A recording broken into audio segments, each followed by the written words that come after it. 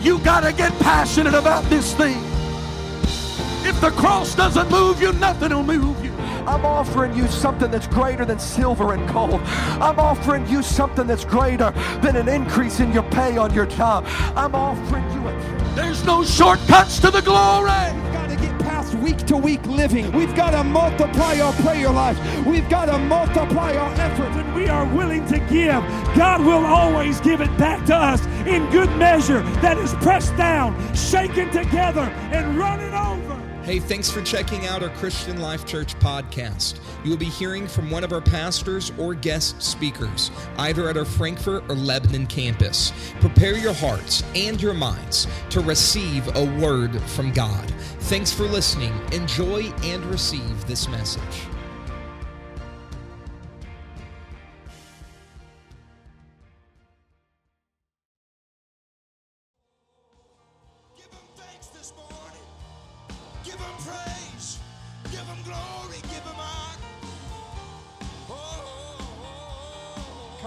Praise the Lord this morning. Would we lift our hands to Him and give God praise? Thank you, Jesus. Thank you, Jesus. Lord, we love you. We love you, Lord. Look at somebody near you and say, show me one thing He can't do. Amen. We serve a mighty God. Let me say that one more time. I know it's Sunday morning. We serve a mighty God. Now, I didn't say that a second time this morning because I felt I was deserving of your response. I said that a second time because I feel like He is deserving of our response. We serve a mighty God. Amen. Amen. There's a beautiful presence of the Lord here. It is so good to see so many of you. I'm enjoying living a little closer. Amen. And I just want to say thank you for last week, for the way that you honored my mother and father and our family. It was special, it was classy, and it was well-deserved. And I thank you for that, for the way that you honored my mom and dad. And it really goes to show the love of this church. And I grew up with the love of this church, and I'm thankful for that. Go with me in your Bibles to Psalms, the 86th chapter. If I've not met you yet, I'm Spencer.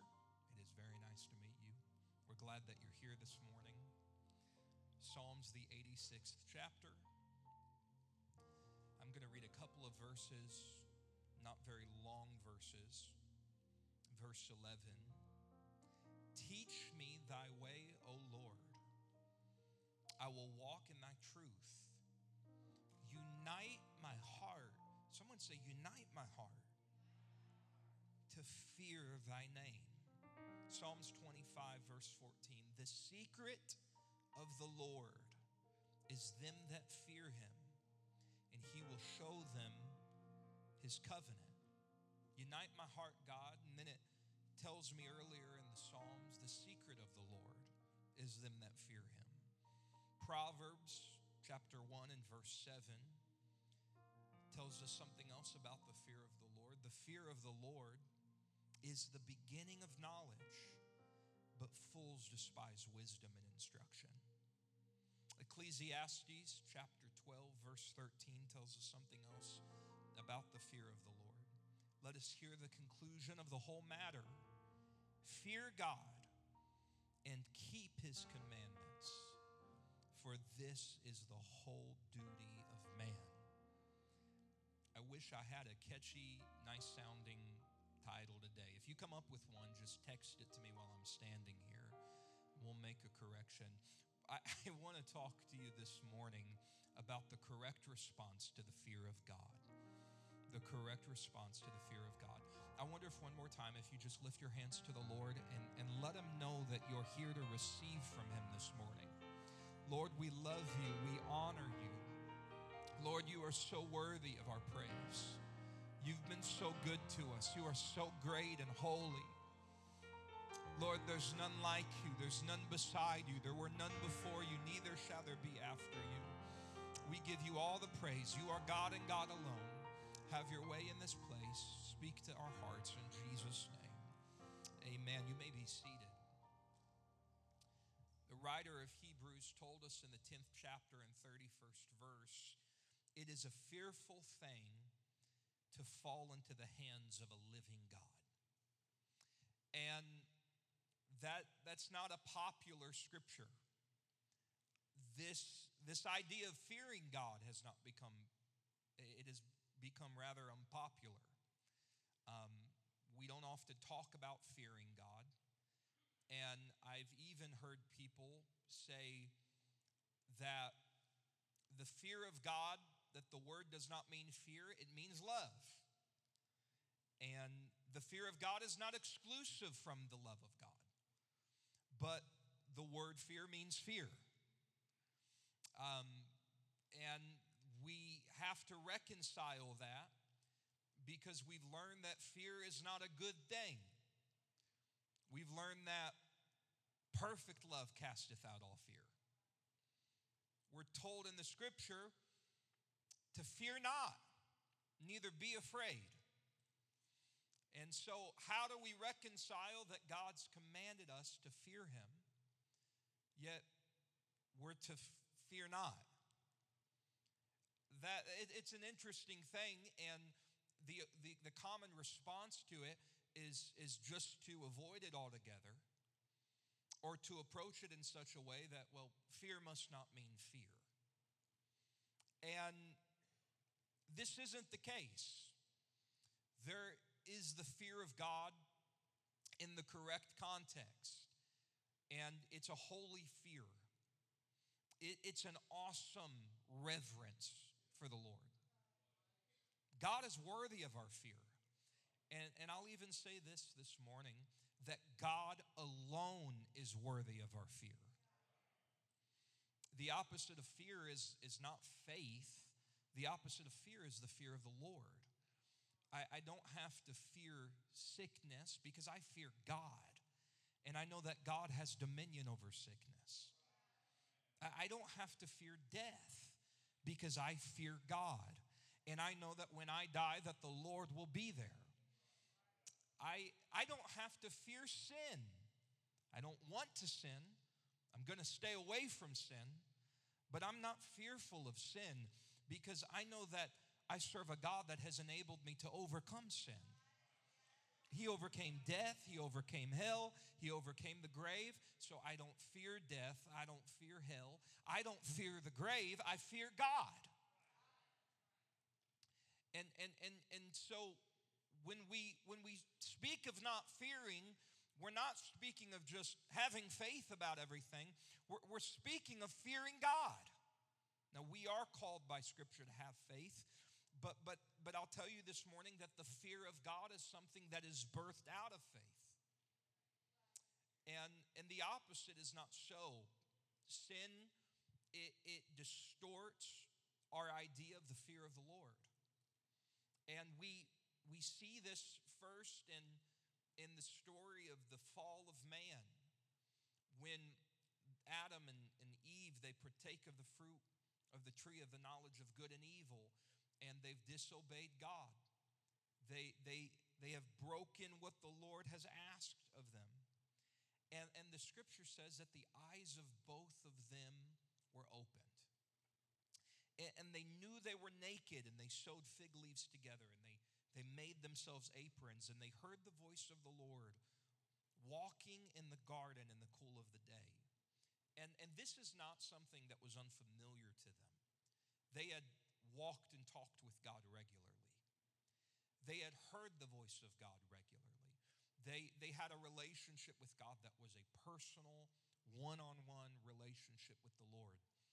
But let me point out what sin did to this relationship. They heard the voice of the Lord God walking in the garden in the cool of the day. And Adam and his wife hid themselves from the presence of the Lord God amongst the trees of the garden. God calls to Adam and he says, Adam, where art thou? And he said, well, I heard thy voice in the garden, and I was afraid because I was naked, and I hid myself. And God, he asked Adam, he said, who told you that? Where did you get that idea from?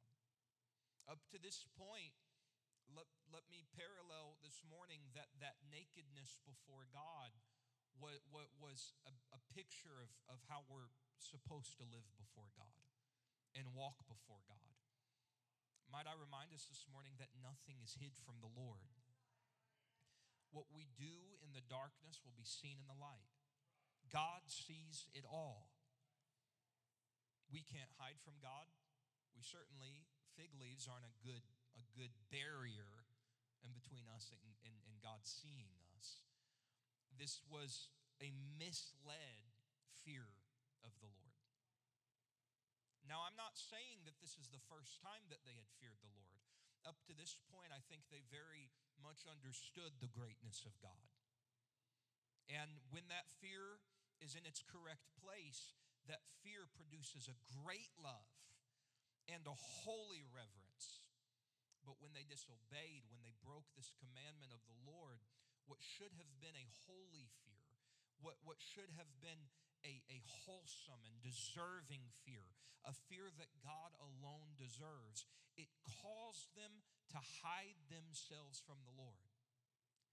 And I'll propose to you this morning that the reason that many people don't like to talk about the fear of God, it's not popular in the pop culture of modern Christianity. People don't like to talk about fearing God. And I'll propose to you the reason that they don't like to talk about fearing God is because we struggle to understand the fear of God. We get the fear of God out of alignment. We get to thinking that God is out to get us. People have experiences with Christians, and they label God with those experiences. And so if a Christian person, someone that has proclaimed themselves to be Christian, hurts that person, then they reject God. Or if they have lied or backstabbed that person, they assume that God is a lying and a backstabbing God. I want to remind us this morning that God is not a man for he should lie. And our experiences, be it with people, be it with churches, be it with groups of people, our experiences have nothing to do with the love of God. Now they should. They should, because we're called to love one another. And when correctly placed, the way that I treat my brother, the way that I treat my sister, it should be done in the fear of the Lord and in the love of the Lord. I do unto others as I do unto God. And we get this from the scripture. He spoke to them and he said, you clothed me and you fed me and you took care of me. And they said, well, when did we do that? And he said, as you've done it unto the least of these. And so as we do it unto the least of these, as we do it unto one another, we're doing it unto God. And when we fear God, it directly affects our treatment of people. And when we don't fear God, it directly affects our treatment of people. In Exodus, we see another misappropriated fear of the Lord. A fear of the Lord that is out of place, that is misled. It is in Exodus, the 20th chapter in verse 18. This is as Moses is approaching the mount where the Lord was going to give them commandments. And here's what the scripture says. It says, and all the people saw the thunderings and the lightnings and the noise of the trumpet and the mountain smoking. And when the people saw it, they removed and stood afar off. And they said unto Moses, speak thou with us, and we will hear, but let not God speak to us, lest we die. And Moses said unto the people, fear not, For God is come to prove you that his fear may be before your faces, and ye sin not. Yet and the people, they stood afar off.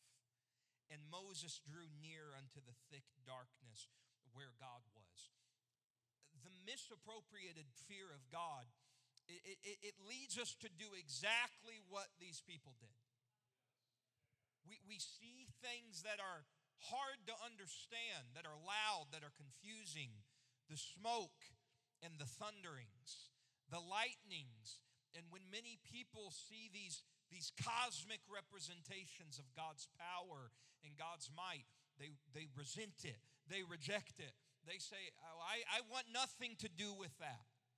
And so what should have been from the very beginning a law that was written upon their hearts, it had to be the law of Moses. And it was the law of Moses because they said, well, we're not going to go and stand before that guy. That's a scary idea. Did you hear the thunderings? Did you see the lightnings? Did you see the smoke? Moses, you go and deal with that guy. And then when you come back, whatever it is that you say, we'll do it.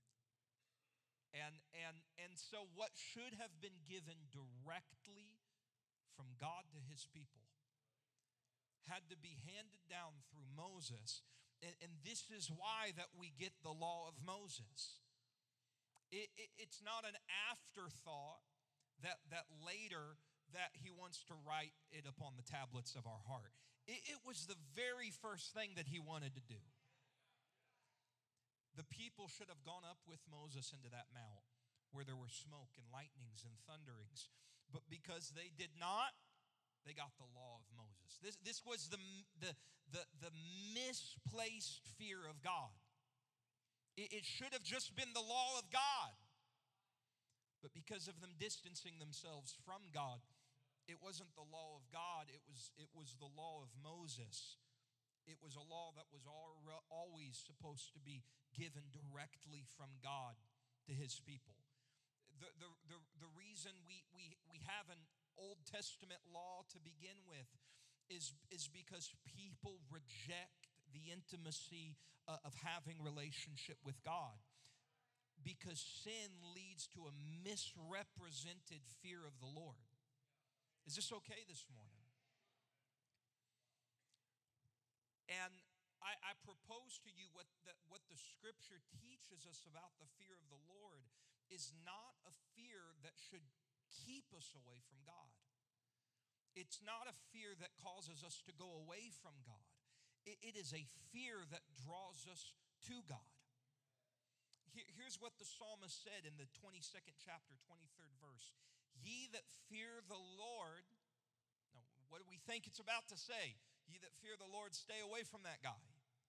Ye that fear the Lord, don't mess with that guy. It says, ye that fear the Lord, praise him. All ye seed of Jacob, glorify him and fear him. All ye seed of Israel. It's teaching us that fear is a form of worship. Let me say that again this morning, that when we fear something, we worship it. The Scripture tells us that Jesus would come to deliver them who through fear of death, this is what the writer in Hebrews said of Jesus' coming, that he delivered them who through fear of death were all their lifetime subject to bondage. That fear placed them in subjection. It made the fear of death their master, and they lived a life underneath the fear of death. They esteemed death more than God. They esteemed the fear of death above the fear of God, and this led to a lifetime of bondage. But I'll say again this morning that when we fear the Lord, we don't have to fear anything else. People fear man, and they fear the worst, and fear failure, and fear rejection, and fear change, and fear the unknown, and fear the future. And listen, we're guilty of it. We've all been guilty of it. But I encourage you this morning to take that and place it in its correct place. That God is mighty and God is in control. That God is greater than the future and greater than the past. God is greater than man. We don't fear man, we fear God.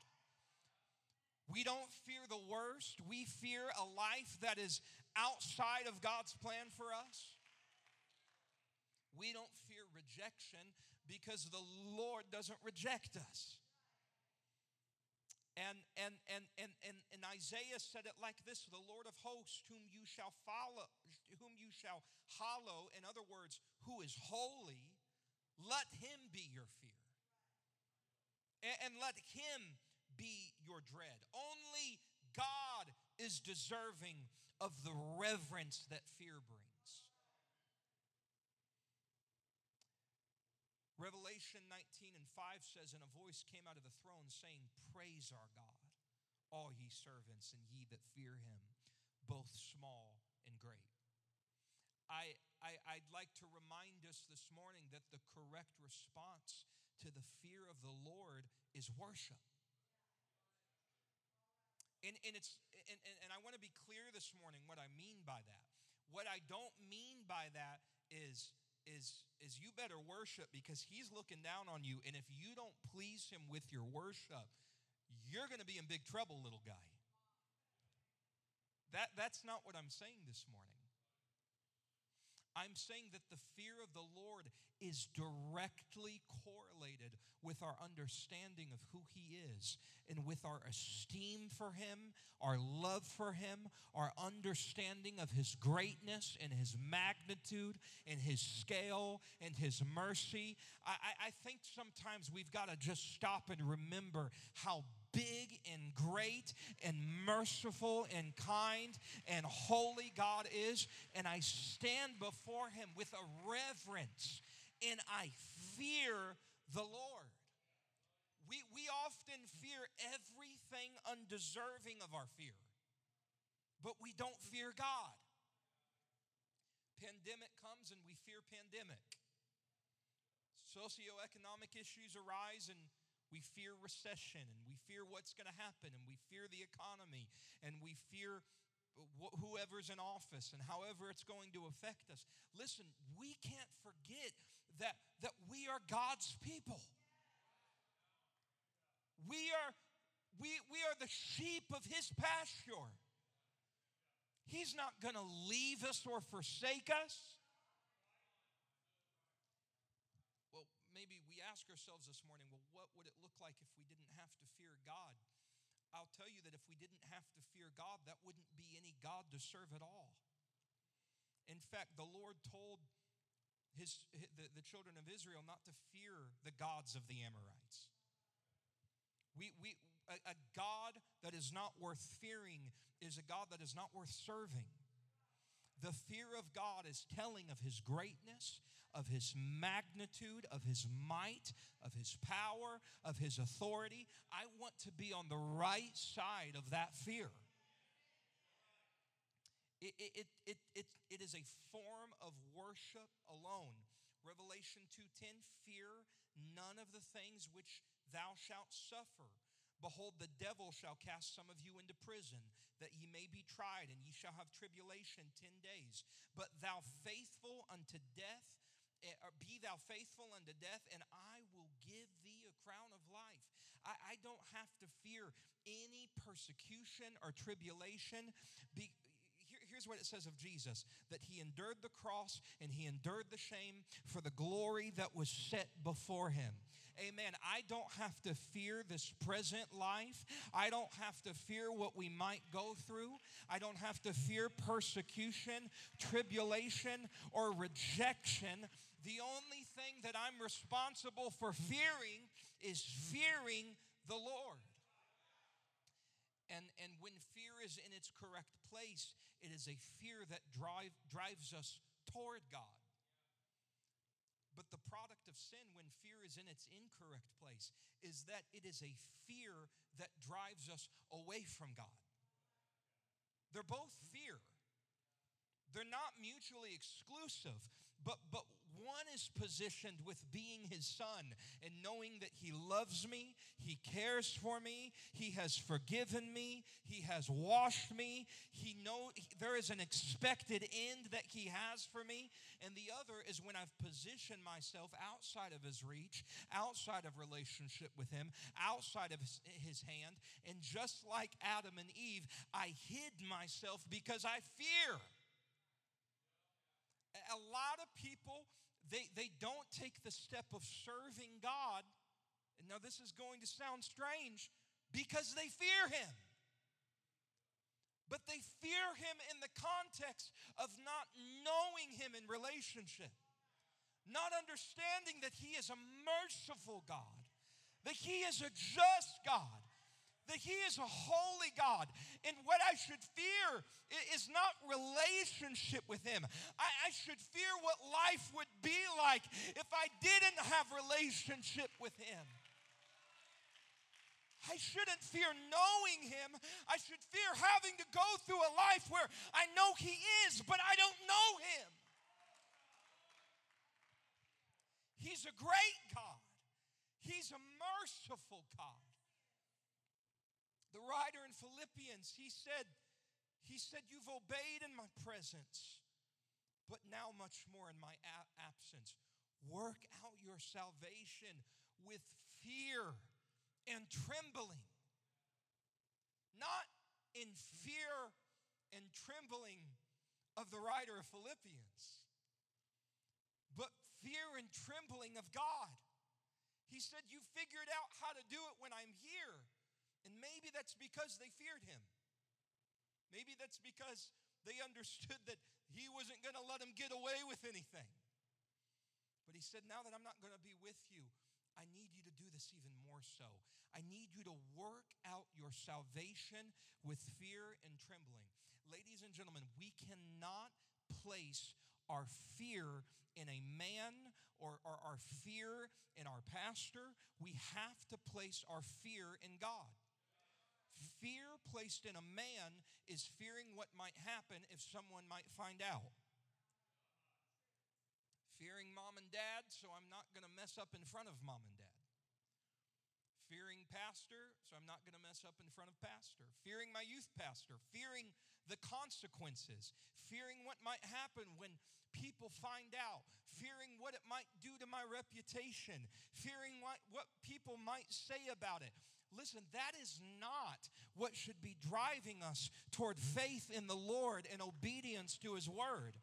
That's not the way we should be living for God. I don't live because of the fear of consequence. I live because I love God so much that I fear God so much. And I fear God so much that I love God so much. We don't scare people into serving God. God loves us into fearing him. Here's what it says about Noah. It says that being warned of God of things not yet seen, moved with fear, prepared an ark to the saving of his house. The correct response to this fear was not a rejection of God or a resistance to God. It was the response was that moved with fear, I'm going to prepare an ark to the saving of my house. The correct response to fear is not resisting God. The correct response to fear is I want to be his. I want to be saved. I want to know him. I want to serve him. I don't want to have to live a life without him. I don't want to have to know what it's like to be without God and his love and his mercy, because I love him and I fear him. Psalms 130 and verse 4, but there is forgiveness with thee that thou mayest be feared. What enables the fear of God correctly placed is knowing that he is a forgiving God. I don't want to be on the wrong side of the Lord where I haven't received His forgiveness. I fear Him, and because I can be forgiven, it enables me to correctly fear the Lord. He has forgiven us. He has washed us. He has cleansed us, and we fear Him, and we love Him. It says, "Oh, fear the Lord, ye His saints, for there is no want to them that fear Him, and His mercy is on them that fear Him from generation to generation."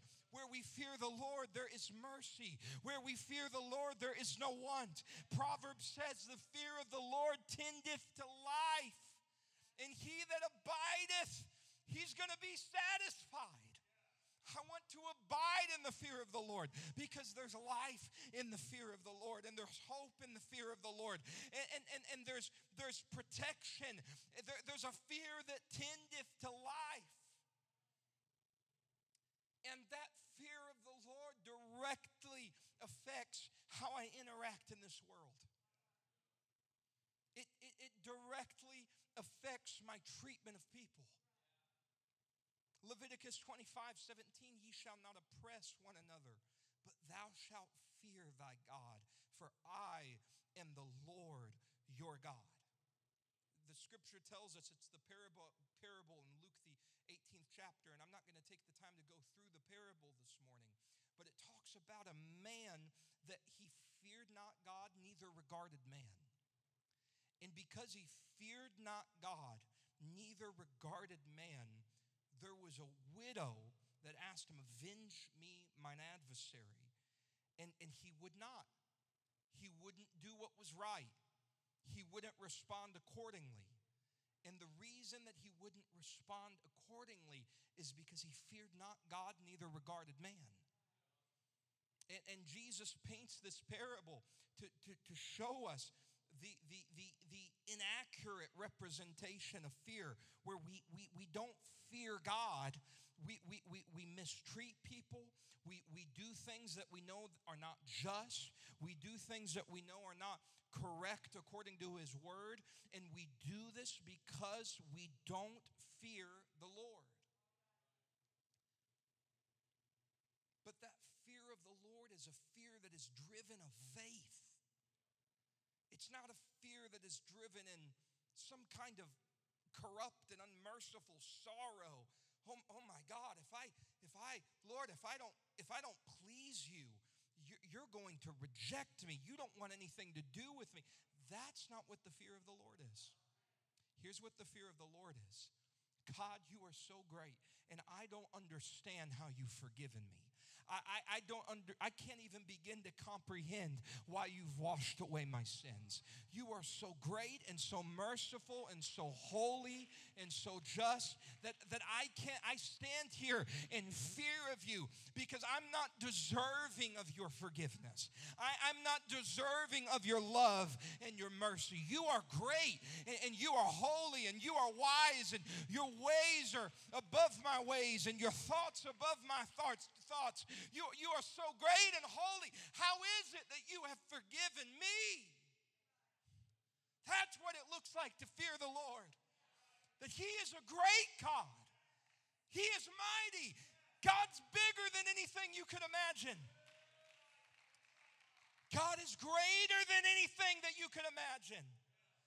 The scripture calls Him terrible and great. And that's not terrible in the sense of being bad. That's terrible in the sense of if you understood His power and His might, He's terrible and great. And when I understand that He is terrible and great, I don't have to fear anything else. I'm not fearing death. I'm not fearing sickness. I'm not fearing sorrow.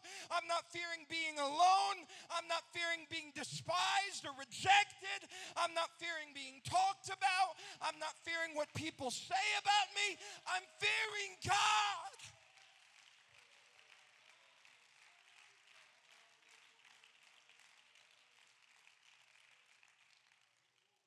Jeremiah said that I'm going to give them one heart that they may fear me. Fear is a product of the condition of my heart. Fear is a product of my love for the Lord. He's not trying to scare me into loving Him. He's trying to make in me a new heart, that my love for Him would enable me to fear Him. There's so many people, they've walked away from the Lord. They've walked away from the church, and they resent the idea of fearing God. They've had people try to scare them into fearing God, and they resent it. They've heard hellfire preaching, and they resent it. Now, let me be accurate this morning. We preach about hell. Hell is a real reality. The judgment of the Lord is a real reality. But the reason that we preach about hell is not to emphasize hell. It's to emphasize the greatness of God, and that we don't have to go to hell. We don't have to be subject to that judgment. We can be forgiven. And when we're forgiven, He took that wrath upon Himself. He took that judgment upon Himself. He was chastised and beaten and bruised for you and I. And so it's the fear of the Lord that enables us to serve Him. It's the fear of the Lord that enables us. It's attached to the idea of loving Him. In fact, when the Lord would present Himself throughout Scripture, it would often be accompanied by the statement, "Fear not." He would appear unto people and say, "Fear not." Jesus was walking up on the water, and they thought Him to be an evil spirit. And looking out on the water, what in the world? They were fearful. And He called out to them, and He said, "Don't fear. It is I." Now, these scriptures aren't telling us not to fear Him in the appropriately placed fear of God. Because to fear Him is to know how great He is. To fear Him is to draw us closer to Him. But what He is correcting here is a fear that causes us to reject Him and shun Him and run away from Him. A fear that causes us to distance ourselves from Him. Don't let that fear drive you to a distancing response from the Lord. You might be in sin. And I understand that when you are in sin, that there is this feeling of impending doom and fear, and when incorrectly placed, it can cause you to distance yourself from the Lord. But I'll say this morning. If you are in sin, don't allow that fear to cause you to distance yourself from God.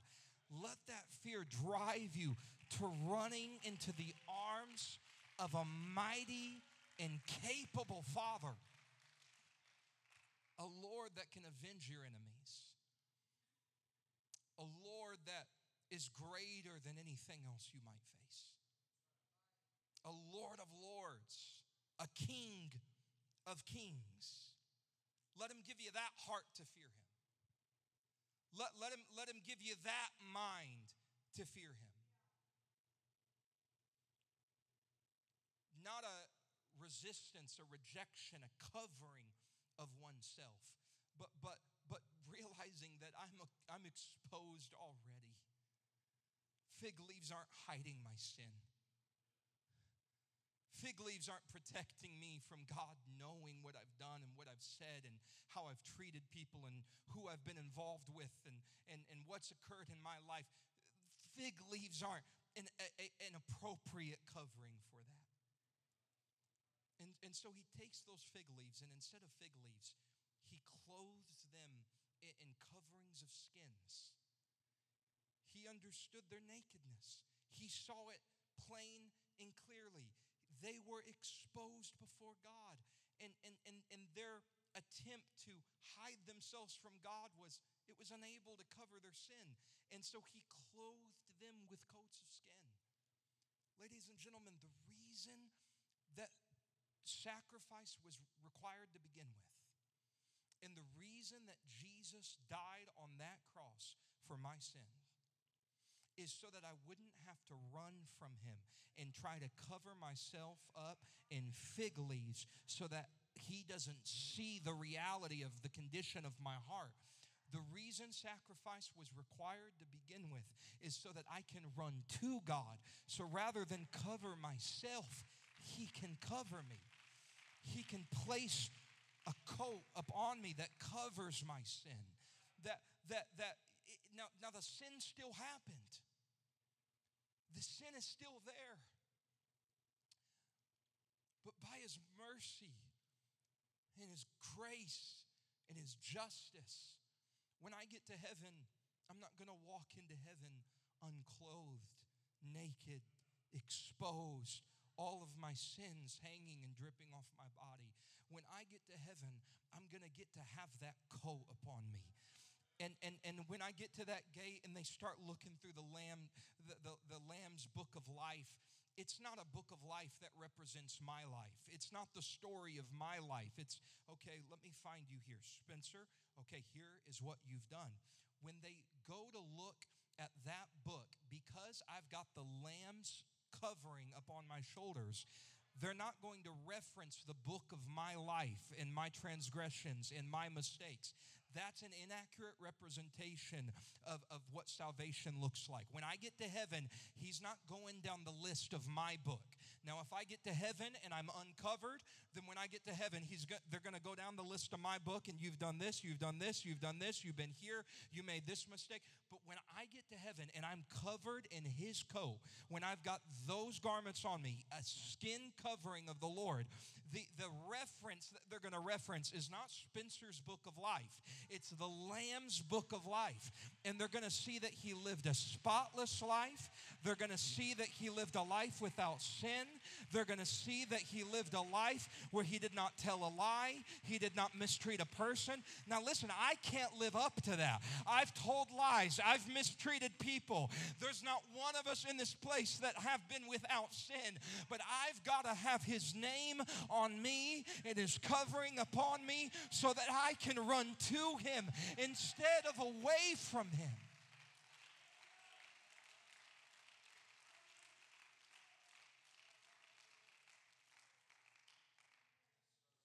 I'm going to leave you this morning with the words of a writer. He said, "What is the fear of God? I answer first, it is the sense of awe of His greatness. Have you never felt this sacred awe stealing insensibility over you, hushing and calming you, bowing you down before the Lord? It will come. Sometimes in the consideration of the great works of nature, gazing upon the vast expanse of waters, looking up into the innumerable stars, examining the wing of an insect and seeing there the matchless skill of God displayed in the minute, or standing in a thunderstorm watching as best as you can the flashes of lightning and listening to the thunder of Jehovah's voice.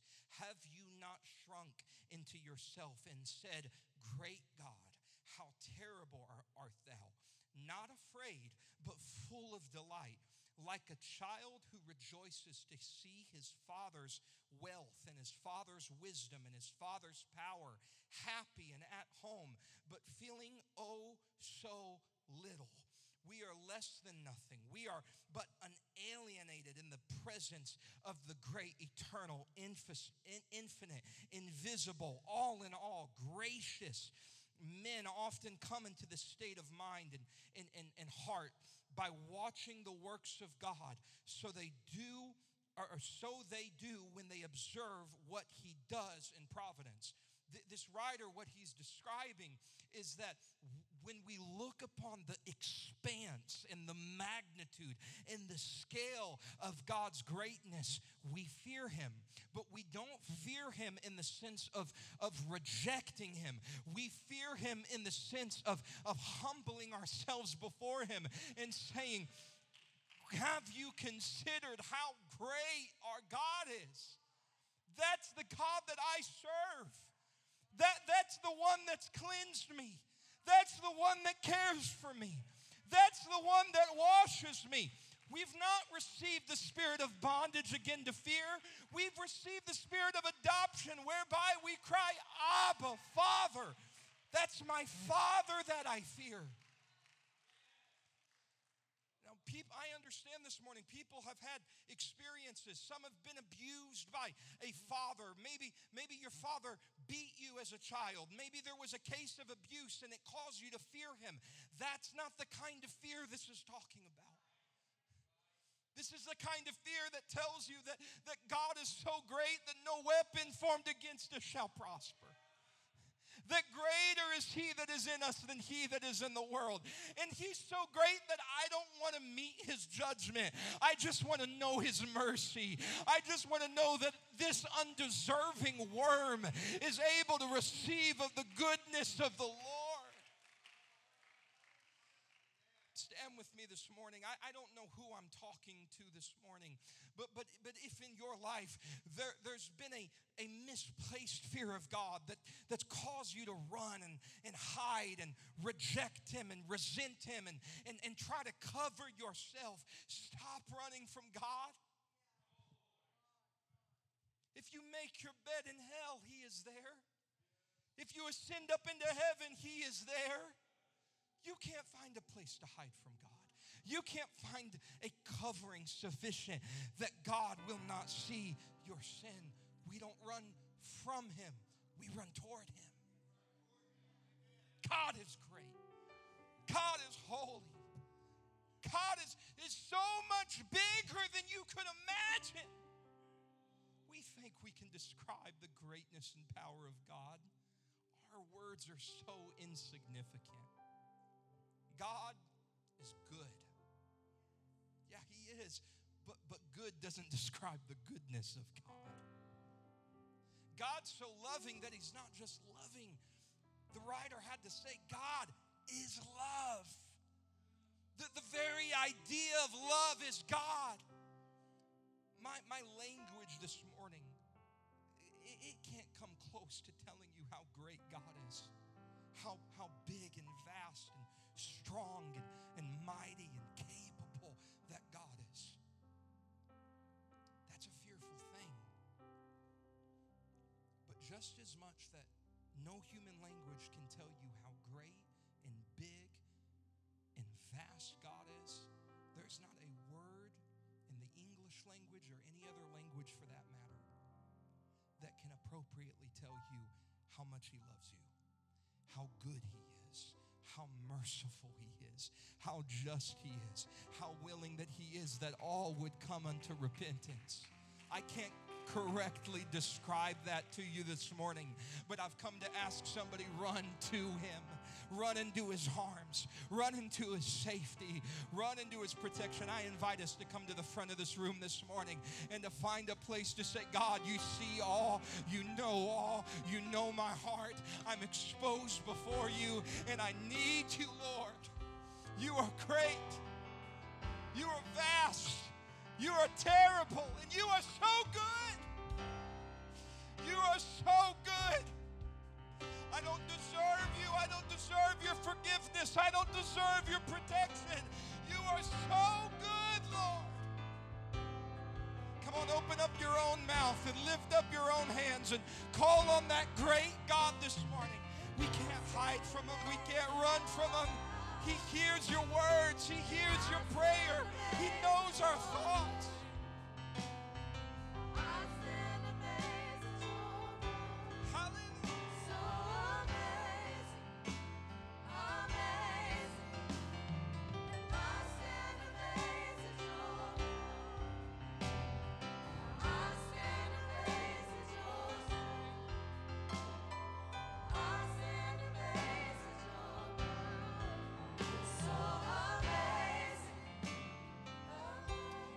Say one more thing this morning.